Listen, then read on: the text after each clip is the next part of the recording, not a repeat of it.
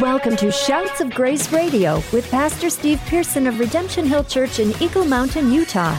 At Shouts of Grace Radio, it's our purpose to encourage you to see the Bible as God's source of truth for everyday life and grace as the foundation for a genuine relationship with God. Today, Pastor Steve takes us through a study in Mark chapter 10 in a message titled, Jesus Blesses the Children. Now, open your Bible or favorite Bible app and let's begin. If you have a Bible, turn to Mark 10. Mark chapter 10. From the last census, there's around 8 billion people on the planet. That's a lot. And of those 8 billion, there is not one that Jesus is not intimately acquainted with.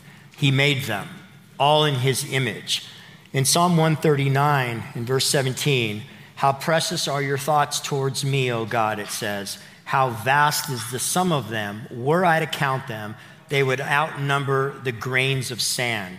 In Luke 12, verse 7, we're told that God numbers the very hair on our head. And when something is numbered, it's carefully watched. God is so intimately acquainted with you that he knows every single detail about you. And in that, you guys, there's nothing that's hidden from his sight, right? He not only knows you, he knows the insides of you. He knows your heart. He knows and is acquainted with every part of your mind and your imagery and what you think in any given second, like right there and right there and right there, constantly. In his omniscience, he's that aware of you. And that's why when we go to prayer as Christians, we don't ever lie to God. Have you ever noticed that? Unless you're deceived yourself, right? And you just don't know. If you lie to somebody and you're carrying on a sin, when you go to prayer with God, you don't hide that from him because you know he knows you. Right? You may get into a fight with, someone at work or your spouse, and you know you're wrong about certain things, but you won't say it to them because you don't want them to get one over on you, right? So you'll fight till the death, and you're like, nope. But when you go into prayer with God, you just blurt it all out. You blurt it all out. Lord, I'm sorry, forgive me, right? Because you know he knows, and you're aware that he's aware of your most intimate thoughts. And so because Jesus isn't fooled by our deception, we're typically a lot more honest with him. However, you guys, what we do fail to realize is in Jesus' interactions with us, he has a knowledge about us that lets him see the motives behind why we do what we do, nobody else knows that in your life, right? You don't even know that sometimes. Why you do what you do, why you think what you think.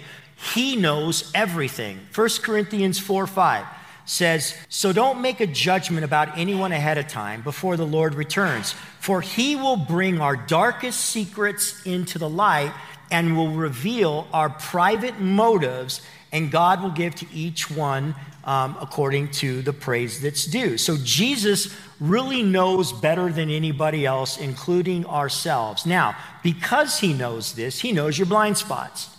He knows where you are deceived this morning in your heart that you don't even know, right? And he knows what's holding you back, what's holding me back from a complete devotion to God. If I were to ask for a show of hands, how many of you guys would have a prayer somewhere in your experience with the Lord where you pray something like, God, I want more of you. I want to worship you deeper. How many of you guys would have that prayer? All of us would have that prayer, right? But you don't know what it is that keeps you back from that. Or maybe you do and you're just not doing it and that makes you rebellious. That's okay. Just repent. But most of the time, we're yearning for this deeper thing with God and we don't even understand the motives of our heart that's keeping us back from it. And oftentimes, you guys will scratch our head saying, Lord, what's going on? I want more of you, but I'm not getting more of you. I want a revival in my life, but why aren't I experiencing it? In our text this morning, we're going to meet a man like that. We're going to meet a man that had that very thought. And as you watch this unfold, you will see this man is you. This man is me. Mark chapter 10, starting in verse 13, as we're continuing our study and our journey through Mark. One day, some parents brought their children to Jesus so he could touch and bless them. But the disciples scolded the parents for bothering Jesus. When Jesus saw what was happening, he was angry with his disciples. He said to them, "Let the children come to me. Don't stop them, for the kingdom of God belongs to those who are like these children. I tell you the truth, anyone who doesn't receive the kingdom of God like a child will never enter it." Then he took the child in his arms, he placed his hands on their head, and he blessed them. As Jesus was starting out on the way to Jerusalem, a man came running up to him, knelt down, and asked him, "Good teacher, what must I do to inherit eternal life?" "Why do you call me good?" Jesus asked. "Only God is truly good. But to answer your question, you know the commandments. You must not murder. You must not commit adultery. You must not steal. You must not testify falsely. You must not cheat anyone. Honor your father and mother." "Teacher," the man replied, "I've obeyed all these commandments since I was young." Looking at the man, Jesus felt genuine love for him. "There is still one thing you haven't done," he told him. "Go and sell all your possessions and give the money to the poor, and you will have treasure in heaven. Then come follow me." At this, the man's face fell, and he went away sad, for he had many possessions. Before we jump into the latter portion of this, you guys, which is where I want to spend most of our time, I want to highlight something that's pretty important that Jesus says on the front end of this. At the beginning of the book of Judges, Joshua is coming to the end of his life, and as is the generation that followed him. If you remember, when they crossed over, Moses passed the baton on to Joshua. He took a whole generation into the promised land, and they took ground. Well, now he's coming to the end of his life, as is that generation. And as he does, in Judges 2:7, we're told something very interesting. It says this: "The people served the Lord all the days of Joshua and all the days of the elders who outlived Joshua, who had seen all the great work that the Lord had done for Israel. And Joshua the son of Nun, the servant of the Lord, died at age 110. And they buried him within the boundaries of the inheritance in Timnah-Heres in the hill country of Ephraim. And all that generation also were gathered to their fathers." So all the people that went with Joshua. "And there arose another generation after them who did not know the Lord or the work that he had done in Israel." I want you guys to notice, all the people of Joshua's day served the Lord. All of them were about God. They all saw the great works. But something happened to the next generation.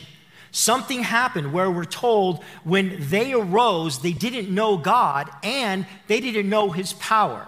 And when you think about that, you think, how is that possible?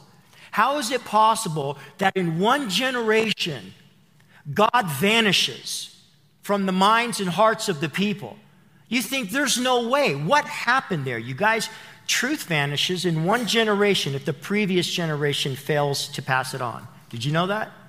It'll go in one generation. Holiness will vanish in one generation if the previous generation fails to be holy, right? You guys, a biblical worldview will die with the generation that fails to pass it on. That's a truth we understand. In fact, you guys, that's a truth you're living right now. You are living. People sit back and they'll go, "I can't believe how evil it is. I can't believe how wicked it is. Man, it's so dark. It's so dark." This generation, I hear it all the time. "Oh, the millennials, you don't understand. The millennials, they're in Gen Z. They're just out there." Listen, there is no way the generation before them can escape culpability for what's happening today. They're taught. You guys, evil is either taught or it's allowed. And so if we look on at the generation now that comes after us and we sit back and we're not happy with what is, then we should sit back and look at ourselves first and say, "God, what compromises have we come up with in our lives that are now permeating society because the next generation has just taken what they learned or what was permissible?" Nobody's off the hook in this, folks. That's why the Bible says when God talked about healing a land, he said, "If my people who are called by my name will humble themselves, seek my face and turn from their evil ways, I'll hear from heaven and I'll heal their land." If my people You can't blame sin on the younger generation. You have to look at the parenting. You have to look at the parenting of the parenting. And everybody needs to come to repentance and say, dear God, we allowed the disobedience that's talked about in 1 Timothy, where it says in the last days, perilous times will come. Men will be lovers of themselves, boastful, proud, arrogant, disobedient to parents. The first and foremost authority. We allow that. Right? We allow a kid to come up and kick us and spit on us and tell us that I hate you. We allow a teenager to say no. We allow them to lock their door. We allow them to watch things on their phones. We allow them to hang out with certain people because it's easier to parent from the background. It's easier to be their friend. And so a whole generation of parents has arose thinking, man, I just want to be my kid's friend, and I want to parent them in a way where we're buddies. Listen, you can be buddies when they're 20 or 21, right? When they're 5 and they're 6 and they're 8, you're their parent. And if you let that go, then you won't be able to get it back. It'll cross a line. And then you'll have a generation that will now give birth to another generation. And so this is what's happening here. Folks, a biblical worldview will die in one generation if it's not taken care of, right? If it's not taught. We're told in verse 13 that one day some parents brought their kids to Jesus so he could touch them and bless them. I want you to notice, you guys, the parents saw the need to get their kids to the Lord. We got to get them to Jesus, right? Well, what about the rules? Let's just give them better rules. I mean, if the kids are disobedient, slap some more rules on them. That'll work. You guys, we have to do this. We have to get our kids to the Lord, right? The world spends a lot of time with them. And in a lot of cases, there's nothing we can do about that. Do what you can, but they're going to live in the world. And as the world gets darker, the world has more input. I mean, we got things we never had 20 years ago. There was no social media 20 years ago. That makes me sound old, right? There was an email 20 years. Was there an email 20 years ago? It was right there. It was really touch and go. You got mail, AOL, dang, dang, dang, dang, and it takes you like 30 minutes to load a message. We were back in those days, right? You're like, what's the use of this? But it was barely there, and we didn't have that type of connection. We certainly didn't have the ability to take a digital picture of ourselves and send it to somebody. We didn't have the ability to text message. I remember the first pager I got. We were coming up with codes, right? Codes of, hey, hello. You could type certain numbers upside down and you could read it. Hey, hello, hey, hi, right? 911, call me, right? Some of you remember those codes. And then came the little touch phone. It didn't even have, you couldn't, do anything. There was no internet. It was just, and there was people like, I'm telling you, there were some girls I knew, man, they could type like 1,000 words a minute. Like, and this was the time when like you'd have to hit the letter twice to get a letter, and then the next, and they just did, and you would look at their phone and everything was worn out. I'm like, how do you do this? My daughter was like, and the phone would just burn up in her hand. We didn't have that. And so what's happened? It's not that stuff is evil, but the evil one has taken that stuff, and don't make any mistake, he's used it. And so how do you parent these days? By just letting the world set and dictate to you what's permissible? Everybody's doing it. Everyone's doing it. Kids get phones at 9 and 10 years old. My oldest got a phone at 16, and she got it taken away at 16 in 3 days. It was like, and now it's like kids are like coming out of the womb. The world's teaching your kids, right? The schools are indoctrinating your kids while parents sit back and they're uninvolved. Listen, I'll say this to dads. You have a responsibility to pastor your kids. You're not going to be perfect at it, because I'm not perfect at it. But as I learned again this week, you got to sit and listen to them.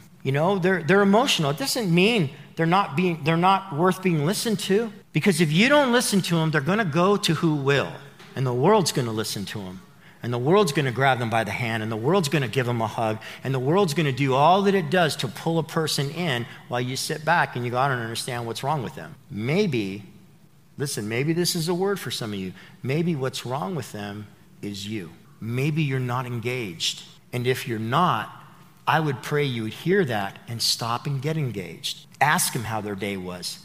every day, not once every 6 months. What'd you do at school today? And they'll, if it's a 14-year-old girl, I'll tell you what it's going to sound like.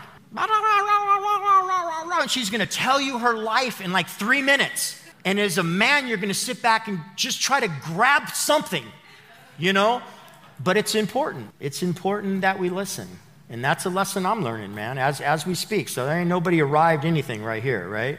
You guys, Satan knows the value of apprehending the next generation, doesn't he? He knows the value of that. He knows if he invests in the next generation, in part because of the blindness of the current generation, evil will become worse and worse and worse, right? It'll be like, the best way I could describe it is it'll be like, you know, here again, dating myself, back when they had cassette tapes. They don't even have CDs anymore, right? It's like back when they had cassette tapes, you would put a little paper inside if you were cheap like mine in the hole so you could record over it. And every time you recorded from a recording, what happened? It got worse. The quality got worse. It degraded, right? And in a sense, you have that. You have original sin that entered the world. And what's happened is sin has degraded over time. It's like the copy of the copy of the copy. And the more time that goes on, sin in one generation that is accepted produces something different in the next generation. And the line of depravity keeps being moved down until now you got what you got. And what we got now ain't anything compared to what we're going to have in 10 years or 20 years. Our kids have to be touched by the Lord. I can't give them what they need. I can point them to the right one. And you should. From when the time that they're young, we used to pray over our kids in their bed. And then when they got old enough, we read them stories just like you. And then they got older when they were in their tweens. And we used to string them up behind the car and drag them around the neighborhood. Just kidding. We didn't do that, though the thoughts were there. Then they became teenagers. In each phase of life, you have to find a way to give them the Lord. Because when they get older, it's not just going to snap.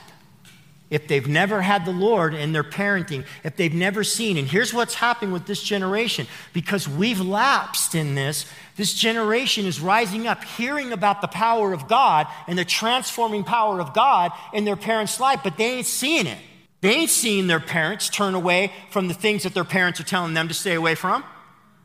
Right? They're not seeing the power of God there. And they're not seeing humble parents that come and say, look, I'm struggling with this and I this isn't the way it should be. Please forgive me. I blew it. I shouldn't have lost my temper on you. Would you please, have mercy on me? And then moving forward and not doing it again. If the kids don't see the transforming power of the Lord in their parents, look right here. There's a really good chance they're at minimum going to struggle with it when they get older, right? Hey, you want what I got? Buy what I want what you got. Didn't work for you. And now that's what's happening. Now, some of that, you guys, is going to come by God directly dealing with them. But the majority of their interaction with God as a young people will come from you. They need to see God's grace, right? I told some of you this story before. My oldest daughter was 17 years old. We raised her perfectly. She was the perfect specimen of Christianity. So we thought, right? And one day she came to us and she said, I got to confess something. I'm like, oh man. My goals for her was that she wouldn't kiss anybody until she kisses her husband at the altar. I set the goals for her. I set them high, yo. I was like, if you miss a little. And so she comes and she says, well, I kissed a guy. And I was just thinking to myself, well, I said, well, is that all? And she's like, well, there's a little more. Oh, you need to talk to your mom. Okay? It wasn't what I thought. Then she said, there's one more thing. And I wasn't mad. I was like, okay, I get it. We aimed high, Then she said, there's more. And I said, what's that? She said, I tried pot. You tried what? And I came unglued. I'm like, you tried pot? Nobody tries pot. You try it, you smoke it for the rest of your life. You get addicted to it, right? I was talking about my experience, right? And she's freaking, she goes, Dad, I just tried it. I didn't like it. Of course you liked it. Don't lie to me. And my wife takes me into the closet in the next room. We have a big closet. It wasn't like, hey. And she says, you need to calm down. Don't tell me to calm down. She's a pothead. And so I calmed down. And then I realized when I went back that the Lord had deprived me of punishing her. I was like, Lord, the whole idea of punishment is that they would come to repentance. She repented. She came to us. She opened the door. She said, I need to confess something to you. And you kind of robbed me of my parental duty here. I mean, I got to punish her, right? And the Lord spoke to my heart. Well, how about teaching her grace? How about teaching her what that is? You know, how about instead of laying another rule on her back, why don't you teach her what mercy is? Because that's a part of my character too, Steve. And it was like a knife that went through me. And she was just like crushed. And she's like, I know you're going to take my car and you're going to take my phone and probably take all my clothes and lock my door and all this other stuff. Right? And we just told her, yeah, we're not those kind of parents. I wasn't saying that, you know. My wife is, but not me. It's just serious. She'll pull the door off the hinges if you lock it, you know. You're a teenager. You don't lock the door in this house. And if you do, I'm pulling the door off the hinges. Anyway, in a good way.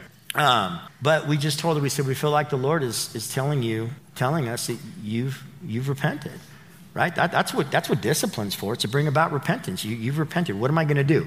Punish you for repenting? And she was shocked. So was I. I was like, what am I doing, Lord? This is like totally new. We're talking about mercy and grace. This is great. You guys, that's who they got to learn it from. So go home and ask yourself, what am I passing on to the next generation? Is it just rules? Is it just contracts? Is it just do this and be this? Or are you also teaching them the full character of God? Mercy and grace and long suffering. All these things that if they don't learn them from you, who are they going to learn them from? In a very practical way, you guys, I think God will touch them through our parenting, you guys. Our interaction with them could be the very blessing that Jesus is talking about here, where he touches them and he blesses them. However, guys, we can also give them a cursing if we react in the flesh. So we need to be really careful. They're going to get enough of that from the world. Okay, ask God, what does your kid need to know so that they don't miss out when they graduate and they become a part of the next generation that's raising the one after them. Because that's what we're suffering from. Jesus makes it clear in verse 14. He says, don't stop them from coming to me. This is huge. The word stop there in the Greek means don't hinder them. Do not be a hindrance to kids coming to the Lord so he can touch them. Right? This is a big opportunity for parents to examine ourselves. God, am I hindering? Is there anything I'm doing, anything I'm saying that's hindering my kids from coming to you, from growing in grace and growing in mercy? Talk to me, Lord, because I don't want to be the hindrance. In fact, Jesus gets angry at his disciples because they didn't see the spiritual need of the kids. Folks, listen, our children's ministry is not a daycare for you so you can come in and hear the word. It's a church for them. That's our desire, right? Because they're close to the heart of God. When the church or people don't see the spiritual needs of kids, Jesus gets angry at his disciples and he's like, what are you doing? I'm for them too. I want to touch them too. I want to bless them too.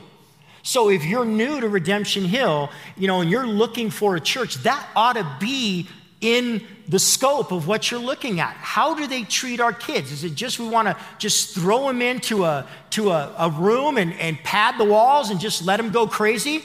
We'll put the rowdy ones over here and we'll put the other ones over here.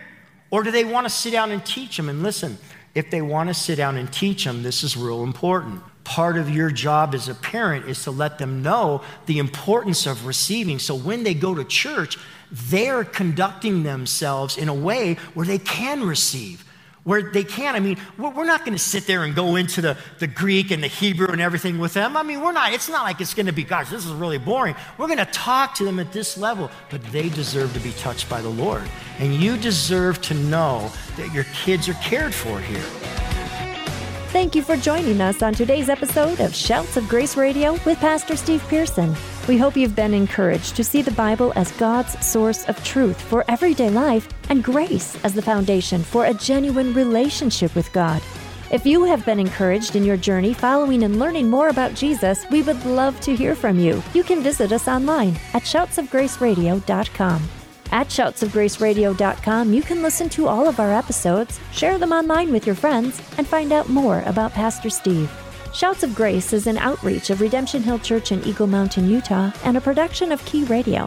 Thank you again for joining us on today's show, and from all of us here at Shouts of Grace, it is our prayer that you would grow in the grace and knowledge of Jesus Christ.